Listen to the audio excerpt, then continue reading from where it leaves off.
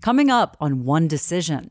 I kind of wanted and expected the Army and the Department of Defense to do the right thing. I mean, I certainly by no means expected the military to behave like this. The Steele dossier. I said I absolutely didn't want to read it because I had a pretty fair idea what it might contain. Hi, welcome back to One Decision, where we go deeper into the trickiest decisions that impact our world. I'm Michelle Kosinski. If you've been alive over the last year and a half, and I'm just going to assume you have, chances are you've heard the name Alexander Vindman. That's Lieutenant Colonel Alexander Vindman, now retired.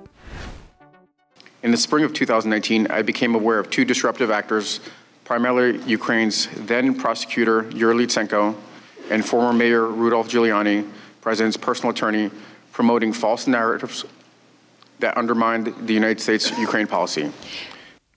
Retired in a sort of fireball. He gave that powerful and brave testimony before Congress about conversations the Trump administration and then the president himself had with Ukraine, wanting Ukraine, pressuring Ukraine to investigate Trump's then election rival, Joe Biden, and his son. On July 25th, 2019, the call occurred. I listened on the call in the Situation Room with White House colleagues. I was concerned by the call. What I heard was inappropriate, and I reported my concerns to Mr. Eisenberg. It is improper for the President of the United States to demand a foreign government investigate a U.S. citizen and a political opponent. His testimony riveted the world and led to Trump being charged with abuse of power in his impeachment in the House of Representatives. Vindman's decision to sound the alarm on this behavior was momentous in itself. But then Vindman most unexpectedly ended up with an even tougher personal decision to make. We're going to dig into it. But first, let's check in with our super spy, the retired head of MI6, Sir Richard Dearlove. Pleased to be with you, Michelle. So many Americans were glued to Alex Vindman's testimony. Did you watch it? I have to say I didn't watch it. I guess I felt I knew what would happen. I mean, I don't want to be arrogant in making that point or making that judgment, but let me tell you a little anecdote and you'll understand why. No, we love your anecdotes. We need more.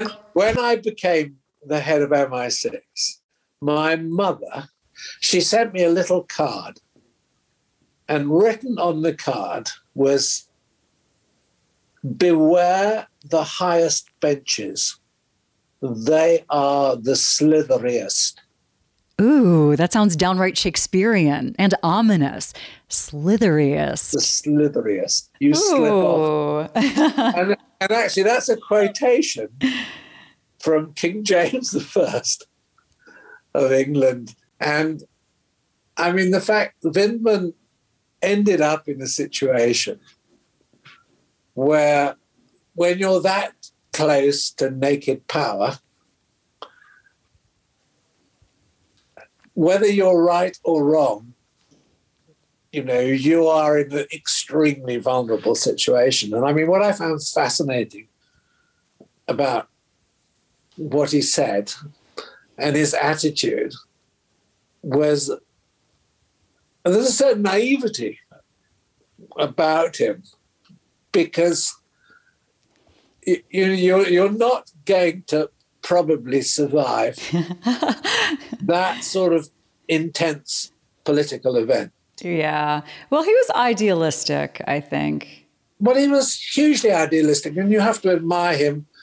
And I would express massive goodwill towards him, a man of principle, a man of integrity, and he'll do fine. Yeah. But the fact is, you're going to get sliced up. And, you know, the Trump administration was intensely political in a way that maybe America wasn't used to. Okay, so as a former top spy, this whole issue of this call with Ukraine and the president's asking another government to investigate a political opponent, was this all of particular interest to you?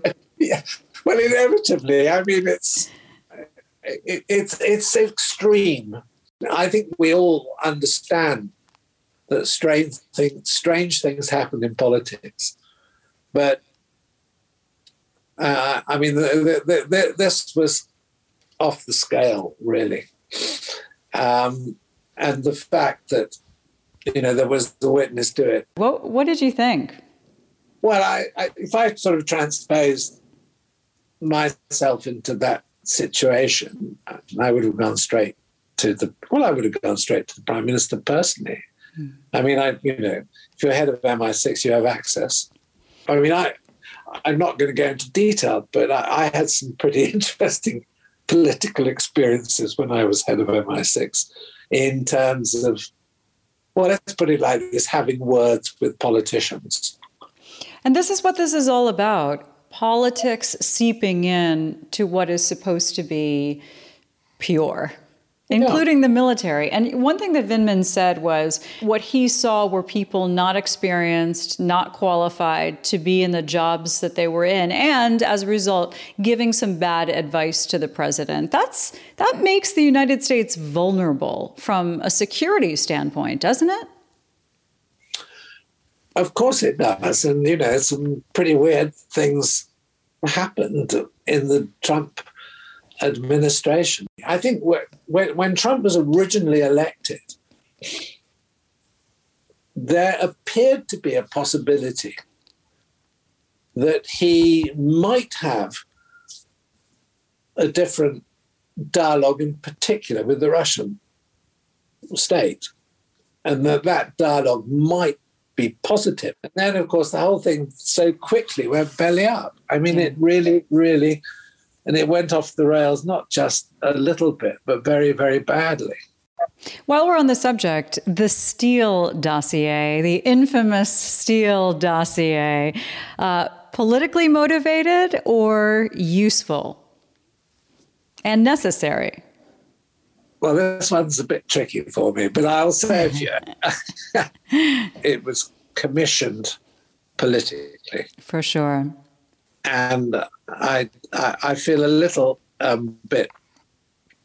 Well, Chris Steele, in a way, he was a victim of the intense politics like Vindman was. Exactly. I mean, it's a very clever of you to bring it up because the parallels quite close. And he and his business partner, what they produced was intensely interesting. Right. But, it turned out probably to be the hottest political potatoes. I mean, God, it was terrible for them in a way when they realized what they had initiated. I'm sure. I mean, they did ask me what to do with it because I know both of them quite well. I refused to read it because I didn't want to get involved. Wow. Was that a hard decision? Yeah, I thought I would have opened that thing up, cracked open, glass of wine, and just went to town. I said I absolutely didn't want to read it because I had a pretty fair idea what it might contain. Did you now? Yeah, and I didn't want to get involved directly. So I just advised them on process. That was prescient of you. Yeah, I think it was a sensible way for me to cope with it. Because I didn't want, as it were, to be part of the story, and I'm not part of the story. Yeah, but politicization has gotten to the point where now any political angle of any kind will be highlighted as the key motivator, and even where there might not be a real political motivation, that will be alleged. So it's like there's politics everywhere. And yeah, I think it's really tricky. And Vindman's case is fascinating because he can't really avoid becoming part of the story. You know, when you turn up in full uniform in front of the congressional committee, you're in then. You become sort of iconic. You become an iconic figure. And I mean, I feel so sorry for the guy because he's obviously extremely honourable. Yeah. And frankly behaved immaculately. But that doesn't make any difference. Unfortunately, in the world in which we're living, you're going to get sliced up because the politics is so fierce and uncompromising too. I mean, actually, if he had hung on, Biden might have given him some special appointment. Agreed. So was he right to leave?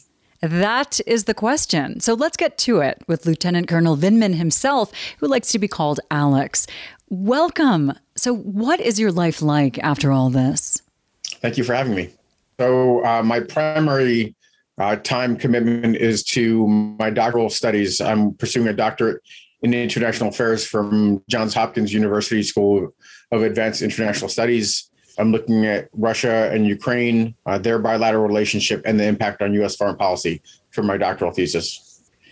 Well, so how are you doing? How do you like your new life? It's interesting. I'm enjoying being my own boss, not being scrutinized by or being judged by kind of in institutions that, in my kind of opinion, fell short when I was faced with some significant challenges. In addition to that, to the doctoral studies, I'm also working at a think tank as a military fellow, senior fellow. I'm lecturing, consulting, just doing, I think my wife says I have got a half a dozen jobs at this point. Let's go back a ways. Alex Vindman and his twin brother Yevgeny were born in Ukraine, back when it was still part of the Soviet Union. Tragically, their mother died. But then their father got a chance to change their lives forever in a different way, to bring them and their older brother to the United States. Alex was 3. As adults, both he and his twin served their adoptive country in the Army. Alex went overseas, including Iraq, where he was hurt in a roadside bombing and earned a Purple Heart. He got his master's from Harvard, became an expert on Russia and Ukraine, was stationed in Moscow, worked for the Joint Chiefs of Staff. And then in 2018, Alex was offered the job that he had aspired to for more than 5 years, Director of European Affairs at the National Security Council. It was happening. It's a prestigious assignment. You're really having a significant impact. Particularly, he thought, in dealing with a resurgent, aggressive Russia. But from the start, he saw some red flags flying high over the Trump administration. I spoke to some senior personnel, and they told me, this is going to be the most dangerous environment you've ever served in. These are not this is a lot more of a, backbiting, ambitious group of folks. There were concerns about how the Trump administration might upend what had been kind of established policy. Did you have misgivings about the things Trump had said about Russia, about his stance on Russia in general? I did have misgivings about his stance. He had brought in people that were not really well qualified for the positions they were serving in, and potentially were giving the president bad advice, and that I could offer, some options for the president's decisions. So I was mindful of that. So we know what happened ultimately with that call between Trump and the Ukrainian president. Is there anything about it that you feel still needs to be said? I understood immediately that this was a threat to our democracy, American democracy, in that the president was looking to upend free and fair elections. That was why I responded. Well, I think it's important to mention that, time did not stop and start with that phone call.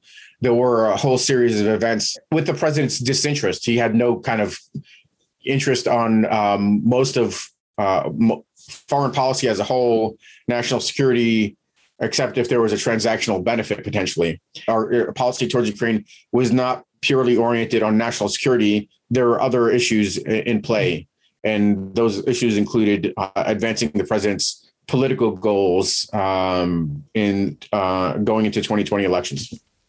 Alex testified before Congress in November 2019. But it was what happened next that led Alex down a path he never fathomed. He was trashed by the president, then fired, escorted from the White House. So was his twin brother. Then came the matter of Alex's promotion to full colonel, which had been fully expected. Now it was dead silence. It all walked and talked like retaliation, which stunned him. This was happening within his own military here in the United States. I, surveyed senior officers that I had relationships with, and at least on one occasion, I was told, you don't have a career anymore. And another one was another individual, now a 4-star, was more cryptic and said that I would need a rehabilitative assignment that I had flown too close to the sun, and that I'd have to prove myself, which is a funny thing to say to a colonel, soon to be colonel with 20 plus years of experience. But even in spite of that, I kind of wanted and expected the Army and the Department of Defense to do the right thing. My name was supposed to appear on a promotion list, and I, almost insistent that play out, and that the Army do the right thing, and not kind of do something that's purely oriented on kind of senior leaders not running afoul of the president. Alex waited and waited for months. And on the very last day it was possible, he made the decision to leave, to essentially say, if you're going to act outside the honorable realm, then I don't want you anymore. Within 2 days, they issued me instructions allowing me to retire. 2 days. It usually takes weeks or months. That was the Army saying, yeah, don't let the door hit you on the way out. They rushed his retirement before they then released that list of promotions, which his name did appear on, so that they could later say, see, he was going to be promoted, not punished. Nothing to see here, folks. Very shady. But they weren't finished. Yeah, I found out that the Department of Defense had actually run an investigation into me based on this kind of specious claims of wrongdoing. The White House provided the department a memorandum of things I had done wrong, which were completely fabricated, and also that the chief of staff for the president, a guy named Mark Meadows, had called in the Secretary of the Army and Secretary of Defense and berated them about considering putting my name on the promotion list. I wanted to take fate into my own hands, make my own decisions. Was this one of the toughest decisions of your life? It was a tough decision about what the rest of our life was going to be like. So had you not retired when you did, what would have happened, do you think? So at that point, it was unclear whether Trump was going to have a second term. If he did have a second term, the joke would be I'd end up manning a radar station in Alaska or something like that. But he didn't. And potentially, seemingly I could have waited him out and, try to be a successful military officer under a Biden administration or a non-Trump administration. But the problem is that I've since kind of had my suspicions confirmed about the fact that there was a stigma associated with me, almost to the extent of that's the guy that, reported the phone call for the president. What are we going to do with him? I had been on a super fast track, having the kind of really the most prestigious sequence of assignments that I've heard people, serve in. And I think that all of those were doors that had closed for me. It's painful to hear about, but are there other instances too where you felt bullied?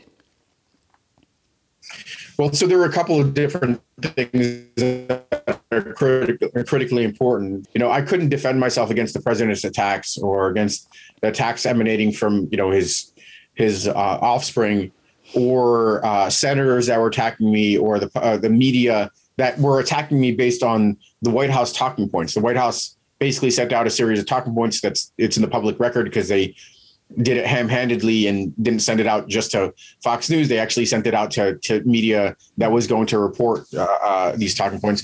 So in those months where I thought I was most kind of vulnerable, the military was basically in a position to at least say that I was an officer in good standing. I'd served honorably, that I had only done my duty in reporting what I had perceived to be wrong, inappropriate phone call, and that, I obviously earned that position at the White House based on a very successful career. There was none of that. If anything, people were doing their best to put distance between themselves and me. So there's a talk of assigning me to the National Defense University and kind of continuing to kind of lecture and use my expertise. Instead, they initially were going to put me into the Army Museum that hadn't opened yet, to do what, I don't know. And all along the way, I was kind of looking for lifelines, or frankly, holding the Army and the Department of Defense to account and putting them in the position where I wasn't going to give them an easy way out.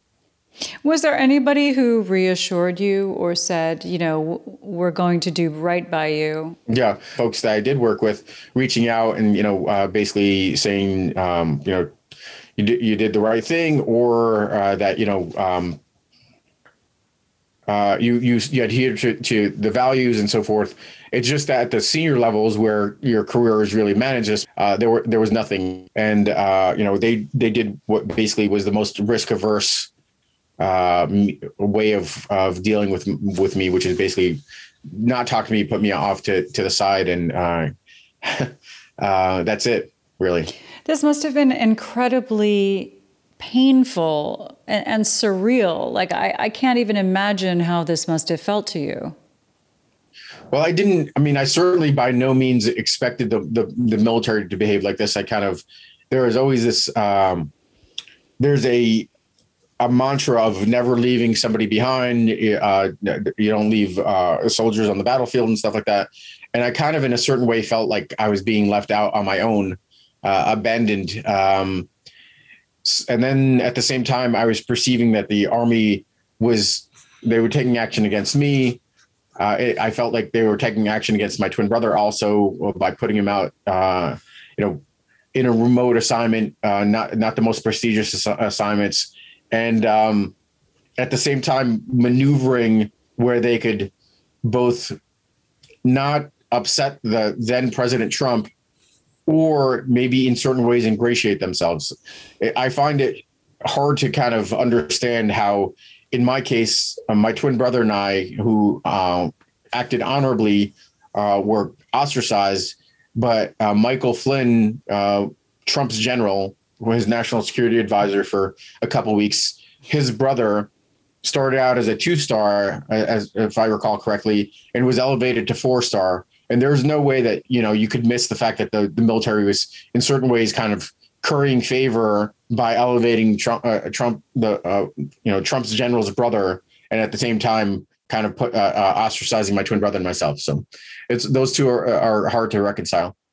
I think the public knows the broad strokes of what happened to you, but to hear you lay the timeline out like this is just up. Myself and my fellow whistleblowers have to suffer consequences that don't end with maybe just the loss of a job, but are, a longer term stigma where I still have to face attacks from the far right and, the establishment, frankly, on the right, which has been radicalized. And, in the private sector, I'm seen as a political actor, even though my actions were not driven by any politics whatsoever. They were driven by the fact that I was upholding my oath and basically doing my duty. And, even early on when I referenced, I was taking kind of activating my Rolodex to find out what my viability was in a think tank community. People would tell me, well, we'll see. We definitely need you. You have all the requisite skills, but we'll wait until after the election to see if the political winds blow in our favor. It's sickening. Well, so that's just one example. There's just all sorts of residue from those fateful decisions, and that's not just a fateful decision to report the phone call that I thought was an attack on democracy, but it's also testifying in front of Congress and not doing what probably would have made the military more comfortable giving yes or no answers, being kind of committing lies of omission. That's probably what ultimately may have killed my military career, that I didn't kind of take the most risk averse, the most kind of reluctant actions. And now, with the complete collapse of the Afghan government, all of this seems to me to be part of a consistent pattern of senior military leadership, basically providing what they thought would curry favor, advance their careers too often, or in certain cases, maybe wishful thinking is the most kind way of looking at it. If you could almost forgive wishful thinking about it, but I think too often there was a political expediency. That's an issue that the military hasn't dealt with. There hasn't been an accounting of these failures to date. I think it's really important for people to know. We do have a military leadership that tends to select kind of more risk-averse leadership that is political, not in the sense that they have, a party-leaning Republican or Democrat, but see the way political winds are blowing and maneuver to benefit in those political winds. What felt like the biggest failure to you personally in the way that the military did not stand by you? Well, I think their silence, frankly, in a lot of ways. In a period where I could not defend myself, their silence was complicity in retaliation and bullying. I believe that they were protecting their own careers and their own standing, and that indicated a level of weakness for the president to exploit. Yeah. What does this mean for the institution? Because it seems like all institutions have been poisoned by the kind of hyper politicism that Trump just exacerbated. Well, I think that's right. I think there has not been an accounting of how the various departments and agencies, the U.S. government, responded to corruption. I mean, it's not necessarily to punish Trump and his cronies. It's more to understand how the institutions have been undermined, how good governance has been eroded, so we could learn from those and learn from those issues, and put in some guardrails to prevent further abuse. At the moment, Alex realized, I'm just going to have to leave. He says he felt hurt, but it was his wife who took it especially personally, like a betrayal, because as a family, they had devoted their lives to the military. This whole terrible experience now has shaped him to want to be an advocate for accountability and for whistleblowers. I guess one option is to kind of remain silent, recede into the shadows, stop being, the target of attacks. That in a lot of ways would be probably more comfortable, but I don't think that's not something I could live with. Just like I couldn't live with, failing to fulfill my obligations in reporting the president's abuse of power. I've been given a voice, and I'm going to use the voice to advocate for what I think is right and to make this country stronger. And Alex, what you're saying is happening within the senior ranks of the military. How is this dangerous? That's a very interesting question.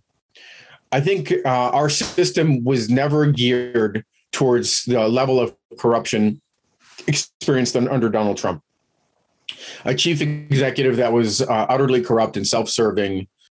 So I think we are potentially in for a situation where there are similarly minded corrupt actors waiting in the wings to kind of exploit the erosion of good governance, the weaknesses that have been exposed in U.S. government, but do so in a much, much more effective manner. Actually people that are competent, because in a lot of cases, Trump was his own worst enemy. And he undid, he could have been a lot more harmful if he was an effective chief executive. He wasn't.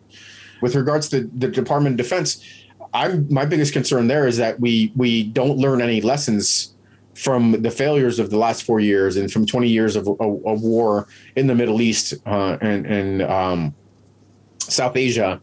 And we position ourselves for the next conflict to be ineffective. What do you want people to know that you think hasn't been talked about enough? I'm actually, easygoing. I'd like to think that, funny and playful and stuff like that. That's definitely the way my daughter sees me. And, there's like a regular guy behind this public persona, I guess. How does your family feel about your retirement now? Everything that we've experienced since those days basically continues to reinforce that it was the right decision. There's a huge amount of uncertainty about what to do in the future, but we'll figure it out. We'll be fine. And what have you learned in the making of that decision? That there are significant costs with people taking principled stance that people that don't take principled stands benefit from. Some of the military leadership that now could go out on the speaking circuit because they weren't critical of the president when they knew the president was an enormous threat to our democracy. That's just not something that I could have stomached. What do you think needs to be done to protect the military from exactly the kind of politicization that it claims to be immune to? Yeah, I don't know if I have a good answer to that one. And I think in part, we really have to relook the way we generate officers and strategic leaders. We are not very good at that. Alex, thanks so much. It's been great talking to you. Thank you. Appreciate it. Alex's book, titled Here, Right Matters, was an immediate New York Times bestseller. Let's chat now with former head of MI6, Sir Richard Dearlove again. What a story. I feel sick and exhausted for the guy, and very much reminded of the worries I have for the United States. He got sliced up. Pretty badly. What do you think of the way he was treated by his own military, which is supposed to be this bastion of, what's the word I'm looking for? That they're supposed to be neutral. They're supposed to just follow orders and protocol. Come on, they're humans. I mean, there's a lot of integrity in the U.S. Armed Forces, but there is still, political influence is in certain circumstances almost completely unavoidable. True. And what do you think of his decision to leave? It's honorable in itself, I think. But then when somebody says, okay, if you're going to do this to me, then I'm out, it's making a bigger stand. Yeah, it's a great gesture. But, on the other hand, these sort of gestures sometimes turn out to be a little pointless. And I think if I had been in that situation, I would have hung on for the next administration in the belief that Trump probably wouldn't win the presidential election. And then he might have found, he had a meteoric series of promotions. Yeah. The one thing I'm impressed by, that there's one amazing quality that the United States as a country has, which I hugely admire, which is creating patriotic Americans. And I don't think any other country comes anywhere near the US. I think it's a great American story. Have you ever felt politics creeping into places where it should not in your career? Yes.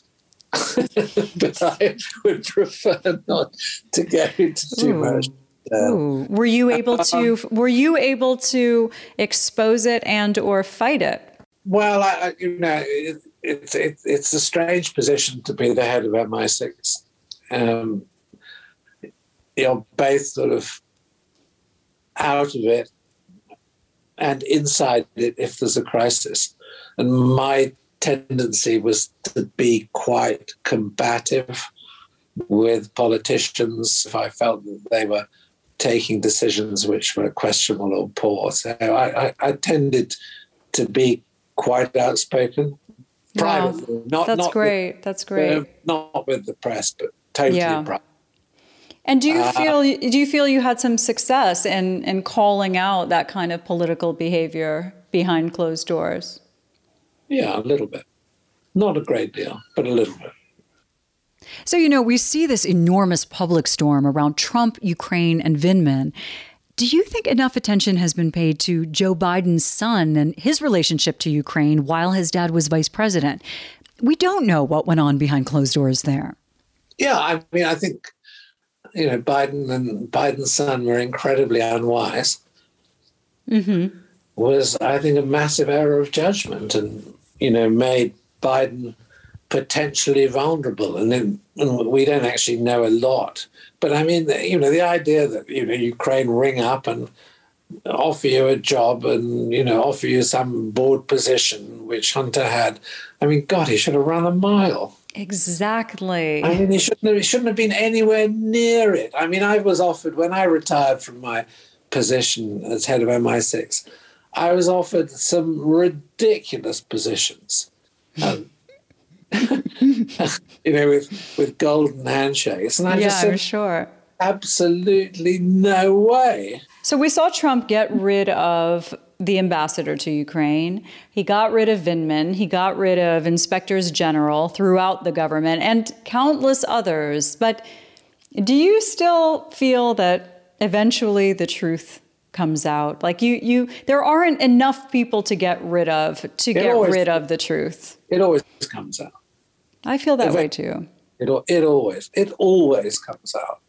Are there misdeeds that you know of that you wish you could talk about today? Like, are there things that the public should know about that they will, I guess, know about one way or another eventually? But well, I think there are certain things that one would like to talk about with more freedom. But yeah, I mean, I on one or two topics I have been quite outspoken, and some people can get a little upset about that. Well, I'm glad you're still able to tell the tale, Richard. Thanks for joining us again. Okay, Michelle, such a pleasure talking to you. Whew. And thank you for joining us here on One Decision, where we like to get to the heart of the big, bad decisions that people have had to wrestle with, decisions that can shape our world. I'm Michelle Kosinski. Follow us wherever you find your podcasts and on social media. We always love to hear your input and ideas here at One Decision.